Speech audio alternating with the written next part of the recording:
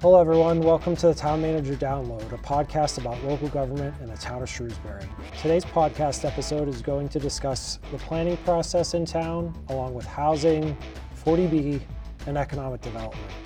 Later in the episode, we'll be joined by Kristen Las, Assistant Town Manager for Community Development and Human Services, to take a deeper look into this area of local government. But first, we'll get started by catching everyone up on some local events and what's been going on at the town hall and among the other departments. As always, I'm joined by Principal Department Assistant Taylor Galusha. Welcome, Taylor. Welcome. What's up in the Shrew? As always, there's a lot up in the Shrew. We are starting to see the reemergence of 1 through 7 Maple Avenue, which is the former Beale School. It's coming back into the public limelight, and 2 events happened over the last week. On November 2nd, the Board of Selectmen heard a presentation from Civico Greenlee, the developer, about their plans, and then kind of a similar meeting happened on the evening, I think it was November 9th, at the Shrewsbury Public Library, which I attended, that was run by Civico Greenlee. They had a room full of interested residents and other members of the community there. They took a lot of questions. They probably spent about 2 hours with folks explaining their project, hearing feedback, and then that will translate into some changes maybe before they go to the planning board in early December. But they're headed to the planning board on December 1, so it's really exciting to see that project formally get off the ground and become a part of the Shrew. So where can residents go to find more information so there's online? There's a dedicated project page on the website, so it can be found off the planning department page and off the select board's page.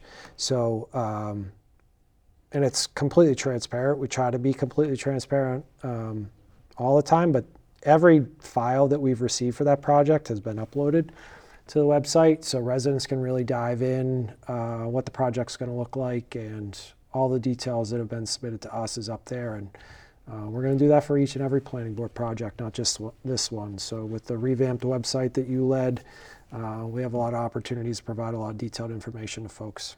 And when will they be in front of the planning board? Yeah, so December 1st will be the first meeting, but I would envision they're probably going to be there at least 3 meetings. So it'll probably take them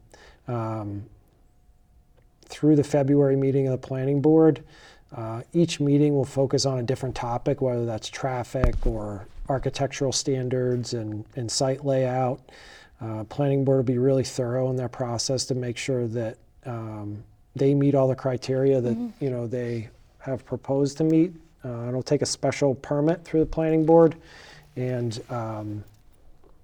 they may be able to get underway construction early next spring or in the summer. So obviously still have to close on the property, but they've got to get through the planning board first. And that's like a normal process for a project of this size, to take a few meetings in front of the planning board. Yeah, I mean, a project like Lakeway Commons even took longer than that, but for a project like this size, we definitely tell the developer, Krista can explain the ins and outs later, but we tell them 3 meetings to hit the core aspects that the planning board needs to understand to make their decision. So, awesome. Yep. And fall foliage is falling. Oh yeah, yep. It's our favorite time of the year of what do we do with all the leaves that have been on the trees all summer. So, yard waste program is in full swing. We've been operating a modified program this fall. I've had plenty of mixed feedback from residents, as one can imagine. Everyone's favorite topic of what do we do with waste, whether it's natural or household. So we've had, I believe it's been the last 5 weeks at this point, collections at South Street on Saturdays from 8 to 12. We stubbed our toe at the start on how we had the site laid out for the first weekend, but we quickly corrected that. And residents have been dropping their yard waste off. But now we're doing curbside collections starting this week, which would be the week of November 14th and continuing through next week, November 21st, which is the week of Thanksgiving. because that's a holiday week, it will continue through Saturday of that week. And yeah, so we're looking for success in this revamped model. It's really due to driver shortages that's been happening across the trucking industry and solid waste industry, and we've had our challenges in household trash collections at points, but yard waste has been our biggest area of concern. A lot of other communities have a lot bigger challenges than us. Some companies have stopped collections and abandoned their contracts with municipalities. So we're fortunate not to be in that situation, that have built a partnership with Waste Management. We know there's still challenges at times, but we're doing the best that we can. And, you know, staying on the trashy topic, you can't put your mattress at the curb anymore, or your box spring. So that needs to be part of our bulky waste program. Has been modified and costs $50 now per mattress and box spring. You can still contact DPW and then take it down to the highway garage and we'll get rid of it for you. So I'm sure trash is going to be an ongoing topic of what's up in the shrew. So we'll just try not to be too trashy. We're wrapping up the strategic plan, which has been like half of our plates, I feel like, last year. Yeah, it's probably been more than half of our plates for the last year, and it's been a really long time coming and a really good initiative that we started.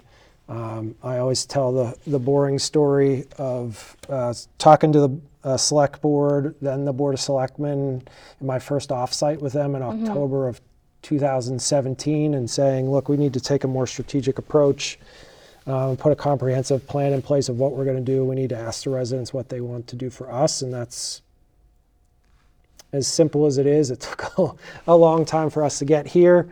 But we've really focused in earnest on that over the last 12 or 13 months, and started with the National Community Survey, did a lot of engagement with civic groups and business groups throughout the town, ended it with a twice mailed survey to every household, and we received, over 3,000 different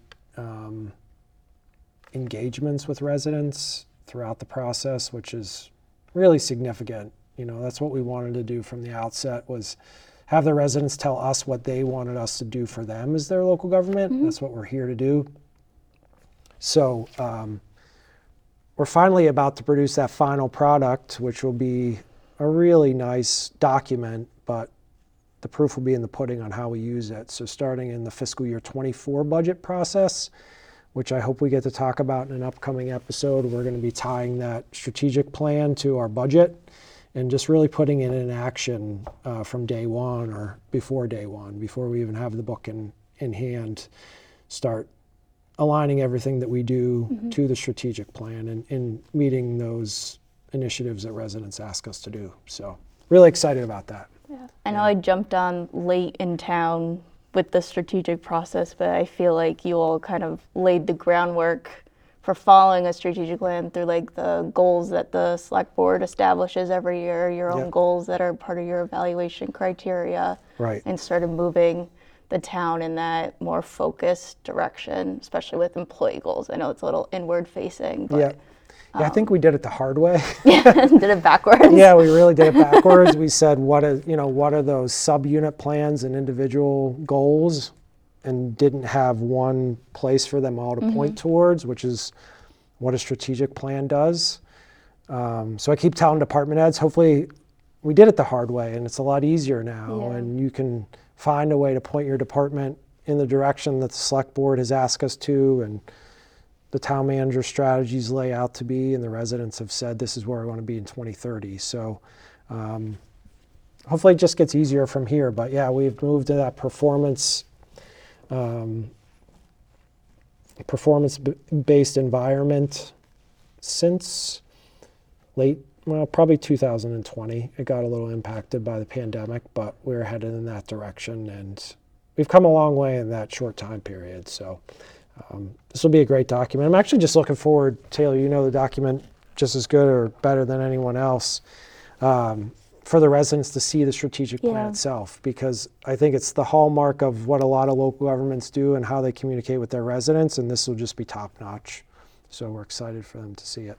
So that's a good segue into the planning process in Yeah. general, and kind of maybe the part of local government that residents don't think of as much. Yeah. In the literal planning and the creation of plans like the strategic plan, Yeah. and how they all fit together, because they're not operating in vacuums. They Right. link up eventually. Yeah. I mean, I think if you had to create a new city or town today in the middle of an unincorporated area in this country, you would try to figure out why you want people to move there and how you're going to lay the spaces out physically and where people are going to live and where they're going to work. In New England, that's not really how it works, right? That's not where we started. We didn't really have that benefit to sit down and plan before people started to settle. And then local government evolved as people settled and, really didn't start to become a profession until the latter half of the 20th century. So in some ways we're catching up. You have a lot more younger, I don't know if more younger is the best way to put it. You have a lot younger cities and towns across the country that weren't founded in 1727 like Shrewsbury that have more mature plans than we do, because they thought about what they wanted to do before they started doing it. So we're in some ways playing catch up, and it's a lot harder to do that because you can't sacrifice the culture and the norms of the town and the organization to just do the planning work. But hopefully now that we have the strategic plan in place, that will be our broadest and most comprehensive plan that everything will refer to. And then I think we saw during the redevelopment of 1 through 7 Maple Avenue, where you can take a single lot and build it into a variety of other overlaying plans, or just the opposite. So we started to build a vision for the town center, and then saw an opportunity to build a vision for a single lot and tie those two things together. If the strategic plan was in place, and now that it is in place, it does tie into the vision for the town center as well, of both thriving and prosperous, two of those strategic outcome areas within the strategic plan. But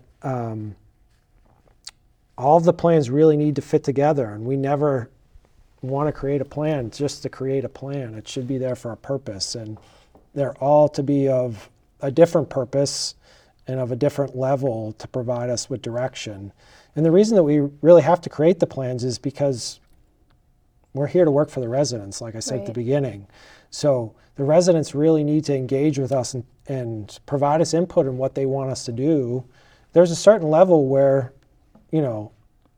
the hired professionals and experts need to refine those details and make things happen, and we do that. But we shouldn't be doing things outside the vision of residents, and that's where the strategic plan comes. That's where the town center vision, that's what it is. It's a vision. What should it look and feel like in the town center in the future? I think it's important, understanding the planning process, because sometimes these higher concept plans could be difficult for residents to provide feedback on, but being able to provide concrete examples and make it a little bit more tangible, or at least know how these abstract plans fit into the concrete plans, is super helpful. Yeah, and I think that is a natural tendency for, whenever we did a lot of those engagement sessions and sat and talked to residents, right? People can quickly dive into a project or program that they want to see. We just need to make sure that we're serving all residents, and that's why the plans are as broad and conceptual as they are whenever we start with the strategic plan, and then get more and more and more refined. And I think the 1 through 7 Maple Avenue is probably the best example that we have of a comprehensive strategic plan, a master plan that's a land-based plan, a vision for the town center, and a project plan for a specific site. That's how it's really supposed to work. And it's something that we want to do each and every time that we can. And it applies to everything, right? It's just not about development. It can be about recreation. It can be about public safety and how we provide those services. It can be about library services, and especially in Massachusetts and Shrewsbury Public Library themselves, they've always been a leader in strategic planning and making sure that they have the content that their users want and the materials and the 3D printers and all those other things services to satisfy their customers. Right. So. One of the things we heard a lot in like the strategic plan feedback is about growth of the town, and that we used to be a small town and now we're growing, especially over the last 10 or so years. What are your thoughts kind of on Shrewsbury's growth the last several years, and do you have any advice for other managers who are facing similar situations and changes in their own communities? Yeah, I mean, I really think the growth that we've seen in, proposed in Shrewsbury over the last 6 to 8 months is unprecedented. It's probably unparalleled. I mean, there was a number of growth cycles within the community over time. Definitely the 90s was the single family housing boom, and you know, now we have less space and less opportunities for sprawl, and the market's showing its hand to be able to and focusing more on multifamily development and things that make sense. So I think that growth in general has benefits, and it has its challenges, right? So local governments in Massachusetts always have to think about the impact that there'll be on the schools. Right. But schools are the reasons, one of the primary reasons, if not the primary reason, that people move to Shrewsbury. So we don't want to compromise our schools. We'll never compromise our schools. We'll always build our schools, and therefore people are going to want to come here, and that's going to keep us vibrant. I've worked in a number of different states and a number of different communities, and some of those communities have been low or no growth communities, and there's no vibrancy in those communities. It's not fun to be there as a manager because there's no opportunities to do new things, and it's just not a place that has that feeling and vibe and community cohesiveness that I think that you feel and see here in Shrewsbury. So you just have to approach, I've always approached growth as, you know, we're a local government, you know, maybe I'm a free market thinker, like I'm going to react to the market, do the best that I can to make sure the town's in the position to respond. But I would never want to prevent growth on an absolute basis in a community because I think it has too many negative impacts. And I kind of also say, who are we to stop growth, right? Like, what if someone said in 1996, that's the last house to ever be built in Shrewsbury, or we should prevent this, you know?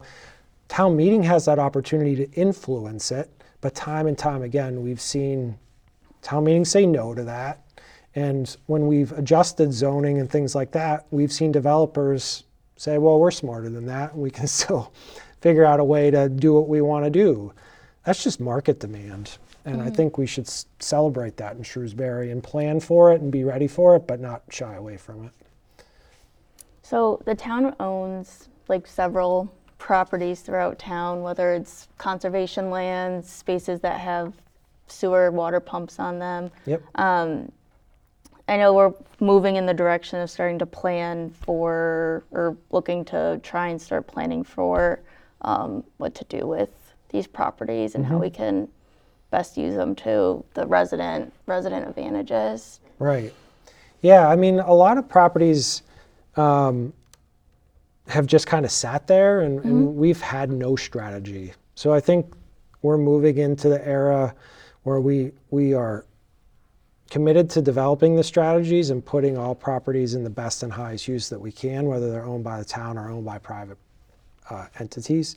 So we are looking at a lot of properties that were in tax title that we transferred to town meeting to kind of say, you know, how can we preserve them or use them or both for the benefit of the community? How can we take them as a blank piece of land and turn them into an asset, whether it's part of a comprehensive trails project or something like that. But I think that's the main thing to do, is not just let them sit fallow and be an afterthought. We should really, as land becomes more and more scarce in the community, we should be purposeful, whatever that means, whatever the end result is with each and every parcel that we own. Maybe some of them should be sold, and we attempted to do that with 4 properties. At this point, the market only showed interest completely in 1, maybe 2. Right. But it's better to, I think, present that opportunity than just let it sit on the sideline. Yeah. And some of these some of those properties that were moved from tax title to general municipal purposes could be super tiny, scattered and inaccessible. Yep. Some of them aren't. Yep. But a lot of them are smaller because they were taken through. Right. Yeah. I mean, maybe it was pre-zoning. Maybe it was the 1940s. Right. Or unplanned. They're taking all these tiny lots, or they're buying an acre and saying they could fit 80 houses on it or something like that. So we got a couple of those lots, but yeah, I mean, just being more purposeful in what we do with them, I think was our goal with that. We've got a lot of work to do on those 103 properties. We committed to coming back to town meeting in the spring of 2023 and talking about them at least. We've got some work to do to be able to get there, but we can certainly do that and just have a better plan in place. I think one of our favorite segments is going to be a favorite segment is resident questions and things in your neighborhood, right? So Taylor will start singing the "Who Are Your Friends in Your Neighborhood" song eventually. Do you know that song? Sesame Street, I think. No? That was going way over my head. All right. So maybe we'll skip that. So at least resident questions will be a favorite segment of ours. And there'll be an opportunity that we'll provide to residents. Do we have an official way to do that yet? We have to get the email set up. Okay. But it'll be some sort of town manager download email address. Right. Just to make it as accessible as possible. Yep. Sometimes Google Forms can be tough for right. people, and making sure that everyone can use it. So email was the So in an upcoming episode, there'll be an email that's provided, and otherwise we'll mark it the way to submit your questions. And as we talk about different things or have general questions that come in, we'll take the opportunity to answer those in a timely manner. So any questions that we've received on this topic? In general, I guess, obviously. So I guess the 2 big ones are, why do we keep building 40B/apartment developments in town? Right. It's a top of mind question related to growth. I mean, I think the word that I key in the most, and we'll certainly let Kristen talk a little bit about this, or ask Kristen to talk a little bit about this when she comes in, is the we part. Like there really is no we. So these are private developers who use Massachusetts general laws, chapter 40B. That's what 40B is. It's a chapter of the general laws that favors housing.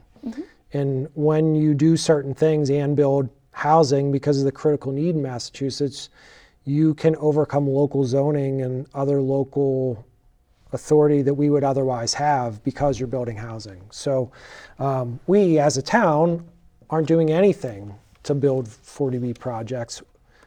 We as a town and the local government think it's wise to partner with these developers to not go through an unfriendly 40B process, go through a more mutually agreeable process to try to get some things from these developers where it's appropriate and lawful to do so. But these are still private developments. They could come in and it's whether you're buying a single family lot or you're buying 6 acres and putting up an apartment, it's still the private company or private individual who's doing that. It's not the town that's doing that. So I think 40B gets a little mixed up because there is a process that the select board goes through sometimes, and people but it's not initiated by the board. The board's reacting and trying to do the best that they can in pretty underhanded circumstances. They don't have a lot of leverage at that time. So it's a private transaction between the property seller and the buyer. Right. Yeah. Yep. Absolutely. And in some ways, if those things weren't going on that people see at the select board meetings,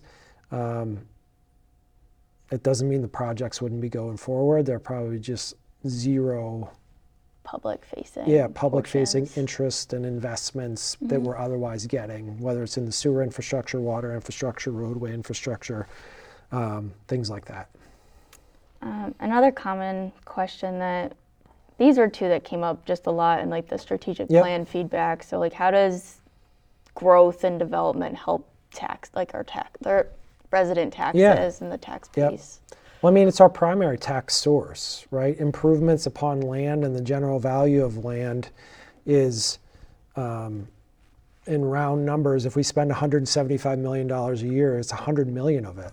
It's critical to the future of the town. It doesn't rely on unabated, unending growth, but whenever we can leverage the right investment, whether it's on the residential side or commercial side, and there's often more benefits to commercial because there's the multiplier effect of not only are we getting new tax dollars, residents are getting jobs, often higher paying jobs, more opportunities for jobs, so there's a multiplier effect on the commercial side. But it being our primary revenue source, it really fuels our opportunity for enhancements and better services for residents. And if you take a single family home or you take a multifamily home, the incremental cost of providing services to the multifamily home clearly outweighs the single family home. So if you took 250 apartments over 9 buildings that you see at Edgemere versus 250 single family homes, the cost to the town of those 250 apartments versus the tax income and the cost to the town versus the tax income of 200 single family homes is at least equal, but probably to the benefit of less cost for those 250 apartments. Obviously, a lot more growth, a lot quicker in the apartments, and there's challenges associated with it. But from a tax standpoint, it's all important. All right. I think we can let Kristen in. All right. I think. So we can talk about the specifics, her realm, kind of, through local government was planning, I believe. So let's welcome our first guest to the Town Manager Download. Kristen Las, Assistant Town Manager for Community Development and, oh my God, I'm going to mess your title up whenever you say that. Health and Human Services, our favorite part of the organization, has joined us. Welcome, Kristen. Thank you. So we always want to start off with our guests of just getting to know them a little bit better. So before we start grilling you with really tough questions that you'll struggle to answer, we just wanted you to tell us a little bit about your career path into local government, how long you've been with the town, all those good things. Great. Thank you so much for having me on. It's great to be a guest. I think I listen to a lot of podcasts, but this is the first podcast I've ever been on. So that's really exciting for me. Exciting. So I've been with the town of Shrewsbury for 12 years. I started as the town planner under the engineering department before there was even a planning department. And then in 2013, the town meeting authorized the creation of a planning department once the select board had recommended that, and we began expanding the department from there. Before that, I really think that I got a knack for local government from a few programs that I participated in high school, one of which is called Girls State, which it was a Massachusetts program where 2 young women from high schools throughout the state were actually able to go to Mount Holyoke College for a week and interact as if we were a town and a town hall. And I really actually only came to this realization a few years ago, thinking back, how did I end up in local government?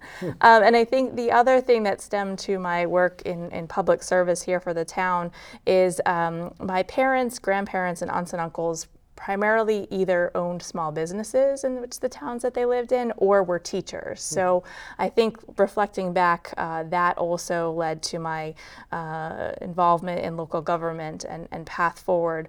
I went to school for geography and really didn't even know what a planner was or what a zoning bylaw was, which was kind of embarrassing, but got my start in planning and geography at a local land planning and civil engineering firm in Southborough. And really never thought I'd start into local government until I came across Shrewsbury and was doing some private projects in town, and was just so enamored and satisfied by the quality of the business operations here and the town hall staff that were so helpful and so thoughtful. And I just go back to, I'm always fascinated with how people interact with their environment and where they are. I'm one of those nerds who goes on vacation and looks at the architecture and the way people walk and drive and yell about strip malls and streetlights being in the wrong places. But I really just want to help others get the best out of their life in the municipality, and right now that's in Shrewsbury. So where did you go to school? I went to Penn State University for undergraduate. I got my degree in geography, and then I went to Clark University several years later to get my master's in community development and planning. So how did you go from that planning firm to the town of Shrewsbury? I was actually furloughed with the planning firm in 2008 to 2010, and just started exploring municipal roles. It was a little bit more steady with the economy at that point in time, and that's how I landed here in Shrewsbury. Interesting. You'd work with Shrewsbury in the planning firm? I did. We actually designed the subdivision off of Nelson Point. That subdivision that's going off of Lake Street that's been built there. We looked at a few other commercial developments in Shrewsbury. Yes, so had done some land planning here in town before that point in time. Interesting. All right. So anything else you want to tell us before we get into the hard questions? No, just very excited again to be on the podcast. Looking forward to our residents and business owners getting to know a little bit more about municipal government and the town of Shrewsbury in general. So let's get into it. Yeah, so we've talked a little bit today about the big picture planning process. We talked strategic plan. We talked a little bit about how strategic plans, master plans, and the plans for like 1 through 7 Maple Avenue kind of all come together. But we want to talk a little bit more about the intricacies of housing and affordable housing when it comes to Massachusetts, and what you know about those things maybe in other parts of the country and how they're different. So there's this thing called 40B, right? That's all everyone hears. It's 40B, it's a 40B, it's a friendly 40B, it's an unfriendly 40B, but 40B. So what's 40B? Where does it come from? Is there a 40C? I don't know. What can you tell us about 40B? Yeah, I don't know if there's a 40C. I don't think there is. So 40B is actually a Massachusetts general law. So it's referred very loosely under certain things, but 40B was created by the state legislature in, I believe, the late 1970s to allow for or require towns to create affordable housing. There was these towns who were saying, no, we don't want affordable housing in our towns. Go build elsewhere, and the state really put this law in place to require every municipality, so city and town 351, to have at least 10% of their housing stock be classified as affordable. And we can certainly go into what does affordable mean, because that has a lot of different definitions. So now people are hearing they're putting a 40B there, they're putting a 40B here. That really just means that a developer is coming in using the law of Chapter 40B to site a housing development, whether it's rental or ownership, on a certain piece of land in a town. Where it more than likely otherwise couldn't go. Right. So many municipalities don't allow for large-scale residential developments. Shrewsbury does. We have zoning districts that allow for multifamily residential, where some towns actually don't. But here in Shrewsbury, we're seeing a lot of these developments being put on land that are zoned industrial or commercial or even single-family residential that don't allow for these large-scale residential projects. Yeah, I mean, I think for me, that's the most challenging part about 40B. And we've dealt with some of these developers, as I've said, over the last 6 to 8 months with this unprecedented growth where we seem to be tripping over 40Bs, even though we're not sure what they are, is that they're coming in and saying, look, Town of Shrewsbury, you have a housing production plan that says you want to build more housing. So I'm going to build housing for you, so you should thank me. And it's like, we don't want you to build housing where we want, a manufacturing facility to go. Sure. So that's what's always been the most frustrating for me, is that it really supersedes anything that we've planned Correct. To do for the community, and some logic that goes with it, right? I don't think there's very many planners, if you go back to the, smokestack days of this country, that would say you should build housing next to the smokestacks. Yep. So we've tried to evolve in what we do as a local government to protect residents, but 40B can throw all that out the door. That's right. Yes, we could have a multifamily housing development next to the landfill, or next to 290 without an off-ramp there, or other undesirable locations. Sure. Right. So you threw out the question in your comments of what does affordable mean? So what does affordable mean? Sure. So in terms of the state law, affordable means that someone living in these housing units that are deemed affordable or deeded affordable are making 80% of the area median income. So area median income is the Worcester area, which includes Shrewsbury. And let's just say $100,000 is the area median income. A person making 80% of that, so $80,000, would be qualified to be able to buy or rent an affordable unit in town and could not maximize other assets. So they have to be making at least 80% of the income. Right. To be there. Or they can't be making more than 80% of the Correct. income, excuse me. Correct. So, okay, so 80% is still pretty high. It is still high, yes. So some towns are actually requiring that if an affordable housing project is coming to town, it's either 50 to 80% of area median income. Shrewsbury doesn't have that right now. So, I mean, I think about those days that, at the time, my then girlfriend / soon-to-be fiance, now wife, Erin, we were trying to find that first place to live outside of Washington, D.C., very high-cost area, rented apartment way too far away and spent most of my life in a car. Yep. I think about Taylor, right? Just graduated with her master's degree a couple years ago. Rent is not cheap. Rent is not cheap, No, it is right? not. So It is not. so affordable housing has a lot of negative connotations to it. I think people immediately think about, really, isolated bad stories of places, around major cities like New York City and things like that, of these massive high rises and things like that. But affordable housing and 40B and those initiatives in Massachusetts, to their credit, tried to make these housing opportunities integrated and together and not stand alone. Right. And, hopefully bring all the benefits of diversified income groups together and benefit the community. Right. And whether that's diversified income groups, it's regardless of age. It's your young professionals. It's those folks who, even at the peak of their profession or their job or their career, aren't in a top income bracket. Right. Like we need to find a way for everyone to be safe and secure in their housing opportunities. There's a lot of good benefits to it. 40B as a single term, I think, just gets overused and misused and challenges what it is that people think of whenever housing developments come to town. Yeah, we see it as planners and as town managers that we need these developments for people like our firefighters and our police officers and our teachers and our young professionals to live in town and to be able to be a fabric of the community, which often is lost in that term affordable. Yeah, and I mean, I sit in those meetings with whether it's, the developer for, well, regardless of the developers, and I hear the rents and I see the rents, and they're just unattainable. Yeah. And how do you pay that much money in rent and save money if you want to buy a house, right? Like Right. if that's still the American dream. Taylor, you can tell us what the American dream is if you want or not. That's, I guess I'm too old for that now.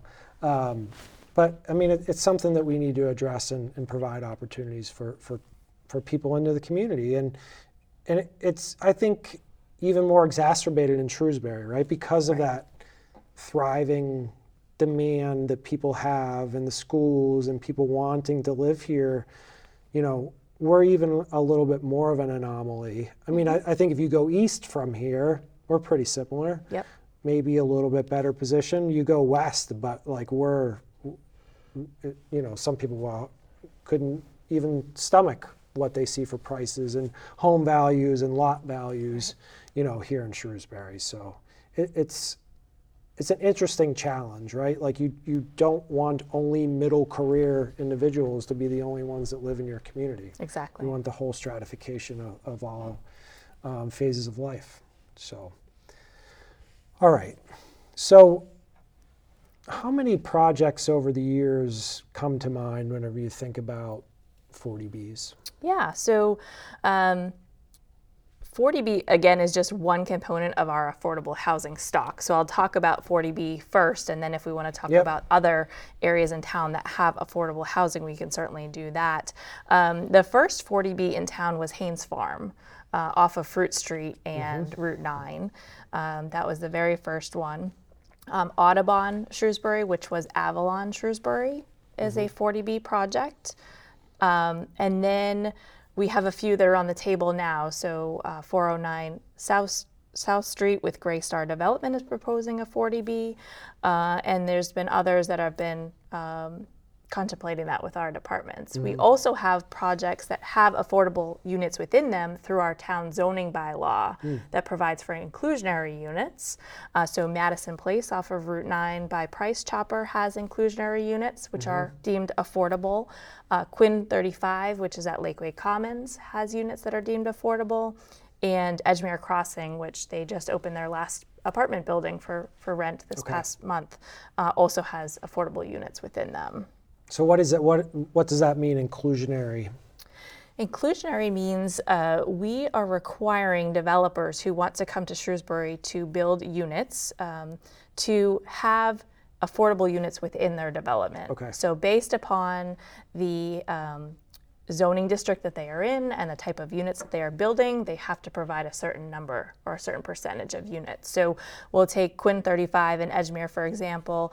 Those require 10% of the units to be affordable. So we're really just staying par, staying even.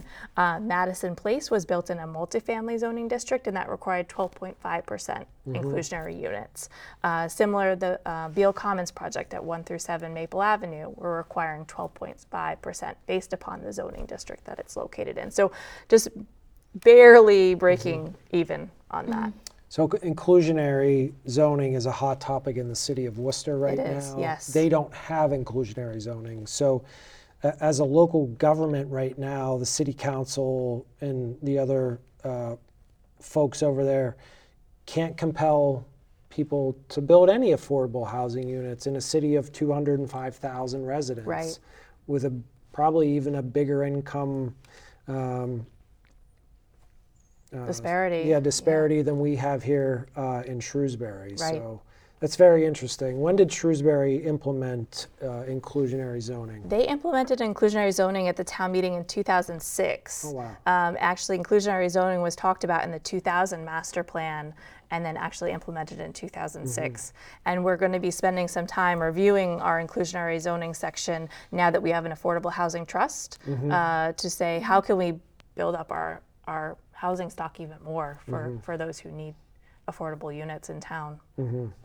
And so there's a dollar figure associated with inclusionary zoning somehow, is that right? So there's several options. If a developer does not want to build the inclusionary units within their development, they can apply to the planning board for a special permit to pay a fee in lieu of providing an inclusionary unit. And that is a dollar figure that's calculated on a yearly basis. But our preference and the planning board's preference recently is we should really be providing these units within the development. It's a lot easier for a developer to build that while they're on site doing their thing than the town to try to be a developer and build a unit.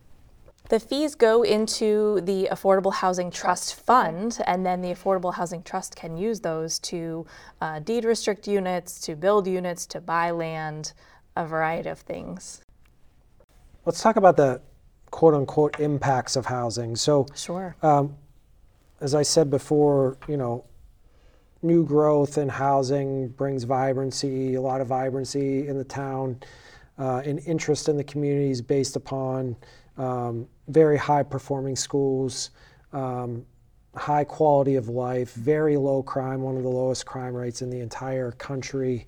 And unlike a lot of our neighboring cities and towns, full-service professional firefighters, 24/7 staffed.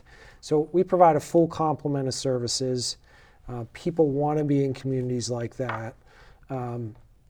And then we have housing development come in, and the next one along the line is just going to break the town, right? Like we're just not going to be able to afford it as soon as we get the next one. So as a town manager, I certainly have plenty of concerns, and we need to understand the cost impacts. We need to plan for the impacts, and we need to be very cognizant of impacts because every future development does impact us. Correct. But what do you know that we've seen about developments like we've been talking about, multifamily apartment complexes and things like that? What have the impacts been on the town historically, whether that's, kids in the schools? Let's start there, kids in the schools. Sure, yeah, absolutely. So when I first started here at town, we started to put together actual factual data of how many school children are in specific residential housing developments. So every year around this time, actually, I look at several single-family subdivisions, several duplex subdivisions, and then several multifamily projects that have been built and are mature or are new. And what the data shows us, and we're very lucky to have the school department right down the hall, walk down there, grab the data, come back and process that, is that the majority of children in our school system are from the single family subdivisions.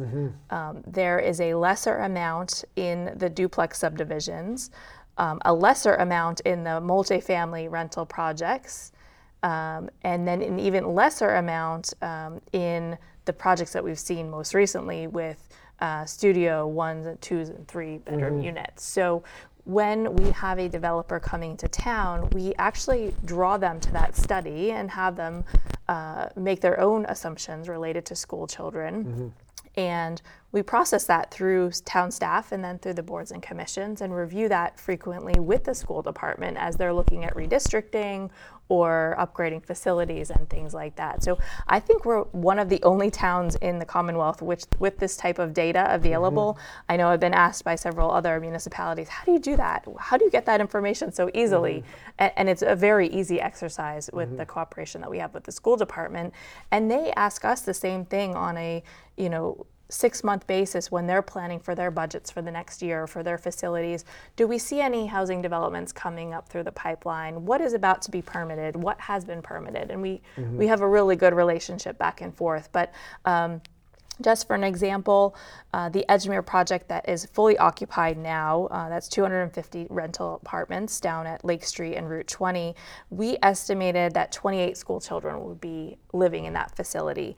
As of October 1st, there was 22 children in the school system, and we had one more building to go to get leased up. So I'm pretty confident that we'll be at 28 or slightly below for the period of time coming.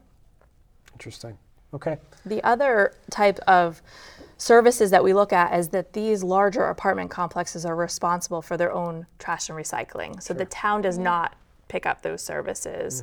And they're often higher contributors of taxes to the town rather than a single family residence. Sure. They still require the same police and fire services as any resident would require within the town. And oftentimes we're able to work with the developers to pay for their sewer and water improvements that they might need, so that doesn't have an impact. We meet with them very early on to discuss those matters. Great. So, I mean, as I've said a million times maybe already in this episode, folks come here, one of the primary reasons is the schools. In Shrewsbury Public Schools, you know, I believe it's top 5, but I'll be conservative and say top 10 as far as number of students in a standalone municipal school district, right, in the Commonwealth. Right. So we're either top 5 or top 10 of number of students in a single town school district. So, and we of course have had the plan for that growth over the years. We just built, you know, the new Beal School, and we provided capacity within that Beal School when we were developing it, and it's caused, you know, the town to always be planning for schools and accommodating those children as people continue to want to locate here.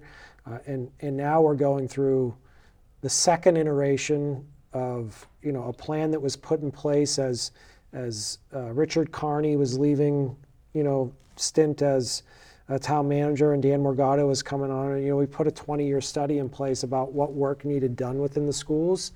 And that kind of culminated with the reconstruction, which ended up being a new construction for the Beal School. And now we're looking at the next 20-year cycle. And I see the next 20-year cycle as probably more of a rehabilitation cycle because we have such good building stock. But that's another plan that we're putting in place. It's basically a 10 to 20-year capital plan for our public school facilities. And we'll be sharing that in a joint session with the school committee and the select board at their meeting on December 6th. So That will have great information. yeah, it's interesting to see those plans that, you know, that plan was put in place in the 97, 98 timeframe, and it's still in my office and it's still used. And now we're creating phase 2 or plan 2 of that to be able to meet the needs of the residents and the school department. So, Kristen, you mentioned in your prior comments about you know, your planning staff and the other aspects of the town meet with developers early. What does that mean? And you know, I know that extends to commercial development, just not housing development, but we haven't talked a lot about general commercial economic development. So maybe start with telling us what's going on in town with general commercial development, doesn't include housing, and then how do you work a housing developer or just a general commercial developer through the planning and permitting process of the town? Sure, absolutely. So, you know, we're seeing an unprecedented amount of commercial development in Shrewsbury right now, both in the pre-permitting stage, the permitting stage, and the building stage. I think any resident or business owner or passerby sees construction vehicles throughout town.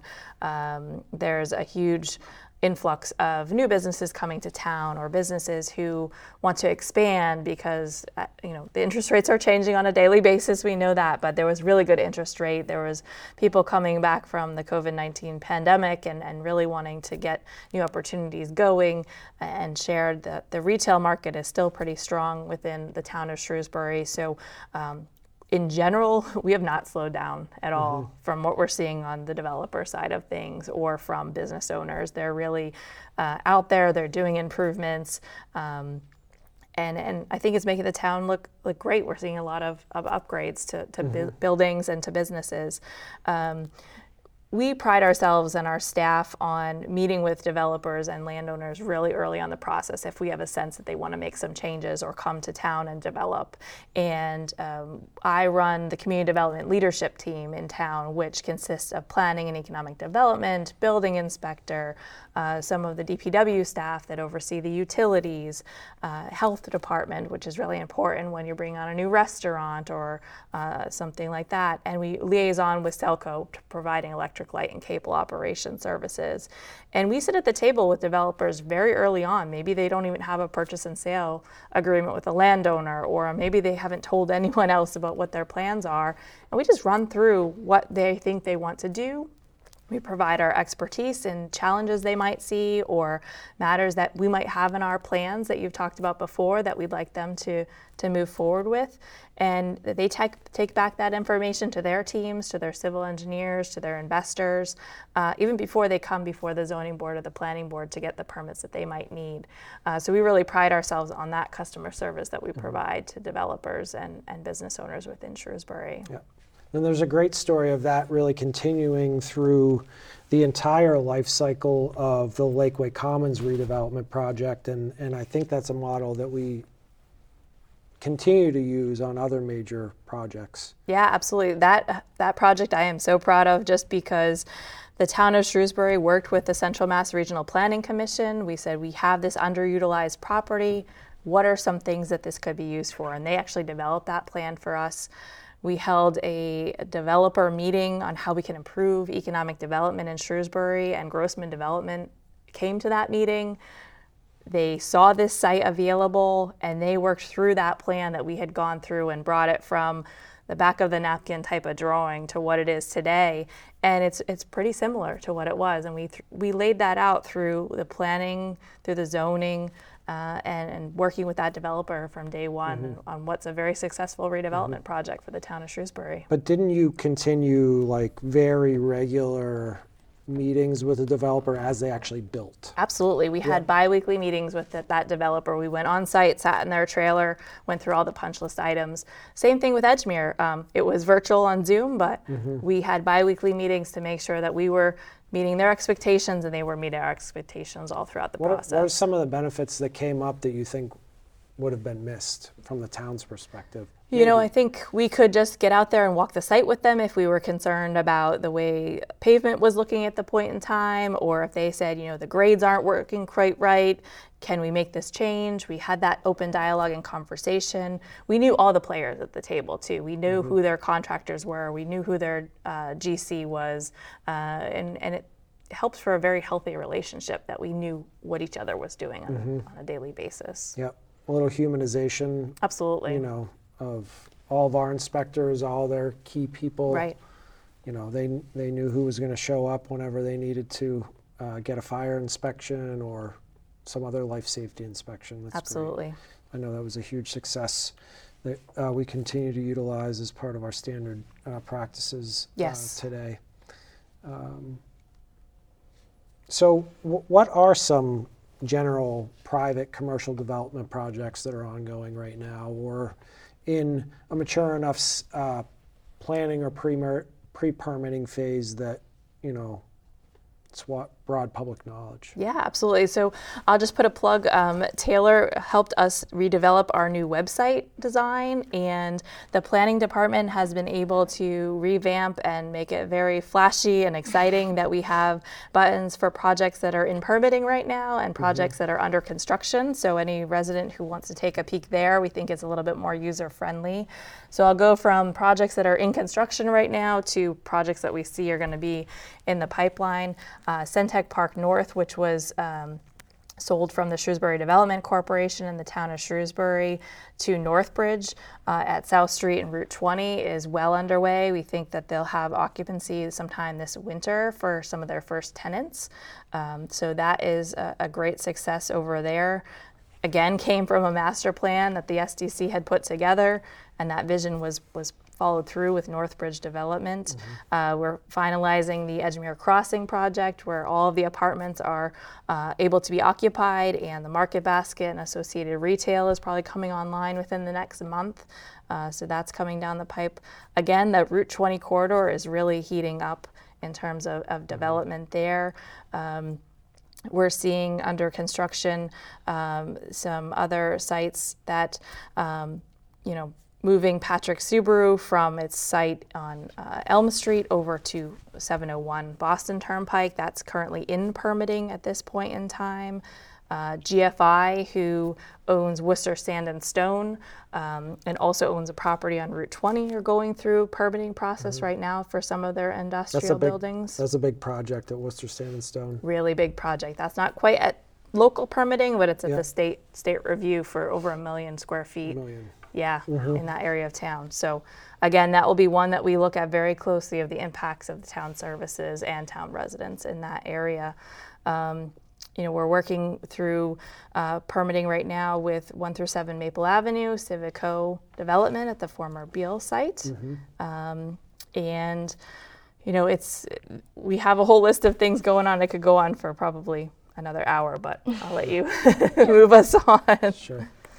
So earlier when you came in and sat down, I purposefully left off a part of your title there so we could just save it to the end of our conversation. Okay. So, Okay. at least that's what we'll go with at this point. So we talked a lot about planning and economic development today. There's a ton going on in town. Some misunderstanding of 40B, and I think we've really cleaned that up. But kind of the second half of your house on a day-to-day basis is health and human services. So any quick updates for us in those areas, or anything else in planning and economic development that you wanted to touch on before we let you go on your way? Yeah, sure. So just wanted to close out on our community development realm. Chris McGoldrick is our new Planning and Economic Development Director. It's really exciting to see him back. He was an assistant planner for us from 2016 to early 2020, went to Grafton to be their town planner, and now is back. So welcoming him to our community development leadership team and group.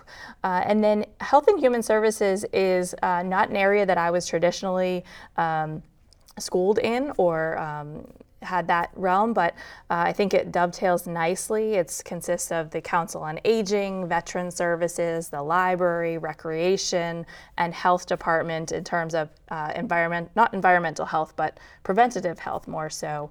And some exciting things we have going on in human services is we'll hopefully be onboarding a new recreation director soon.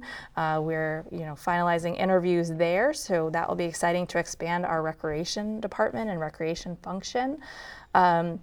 We are working as a team to implement translation services. We're seeing that with the influx of residents as we're having, there's a lot of people who don't speak English in the community, and we have a need for translating when they come to the counter to pay their bill, or if we're handing out flyers, that we want it to be multilingual in that sense.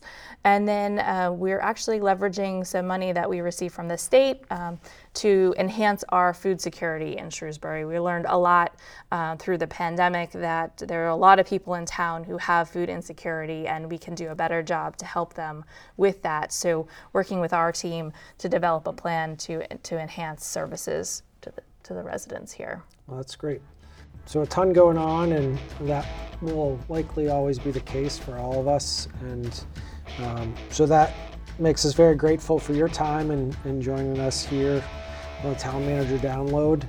I think we'll end it here for today. Our next episode, we're going to dive into the timely topic of the budgeting process and all things finance.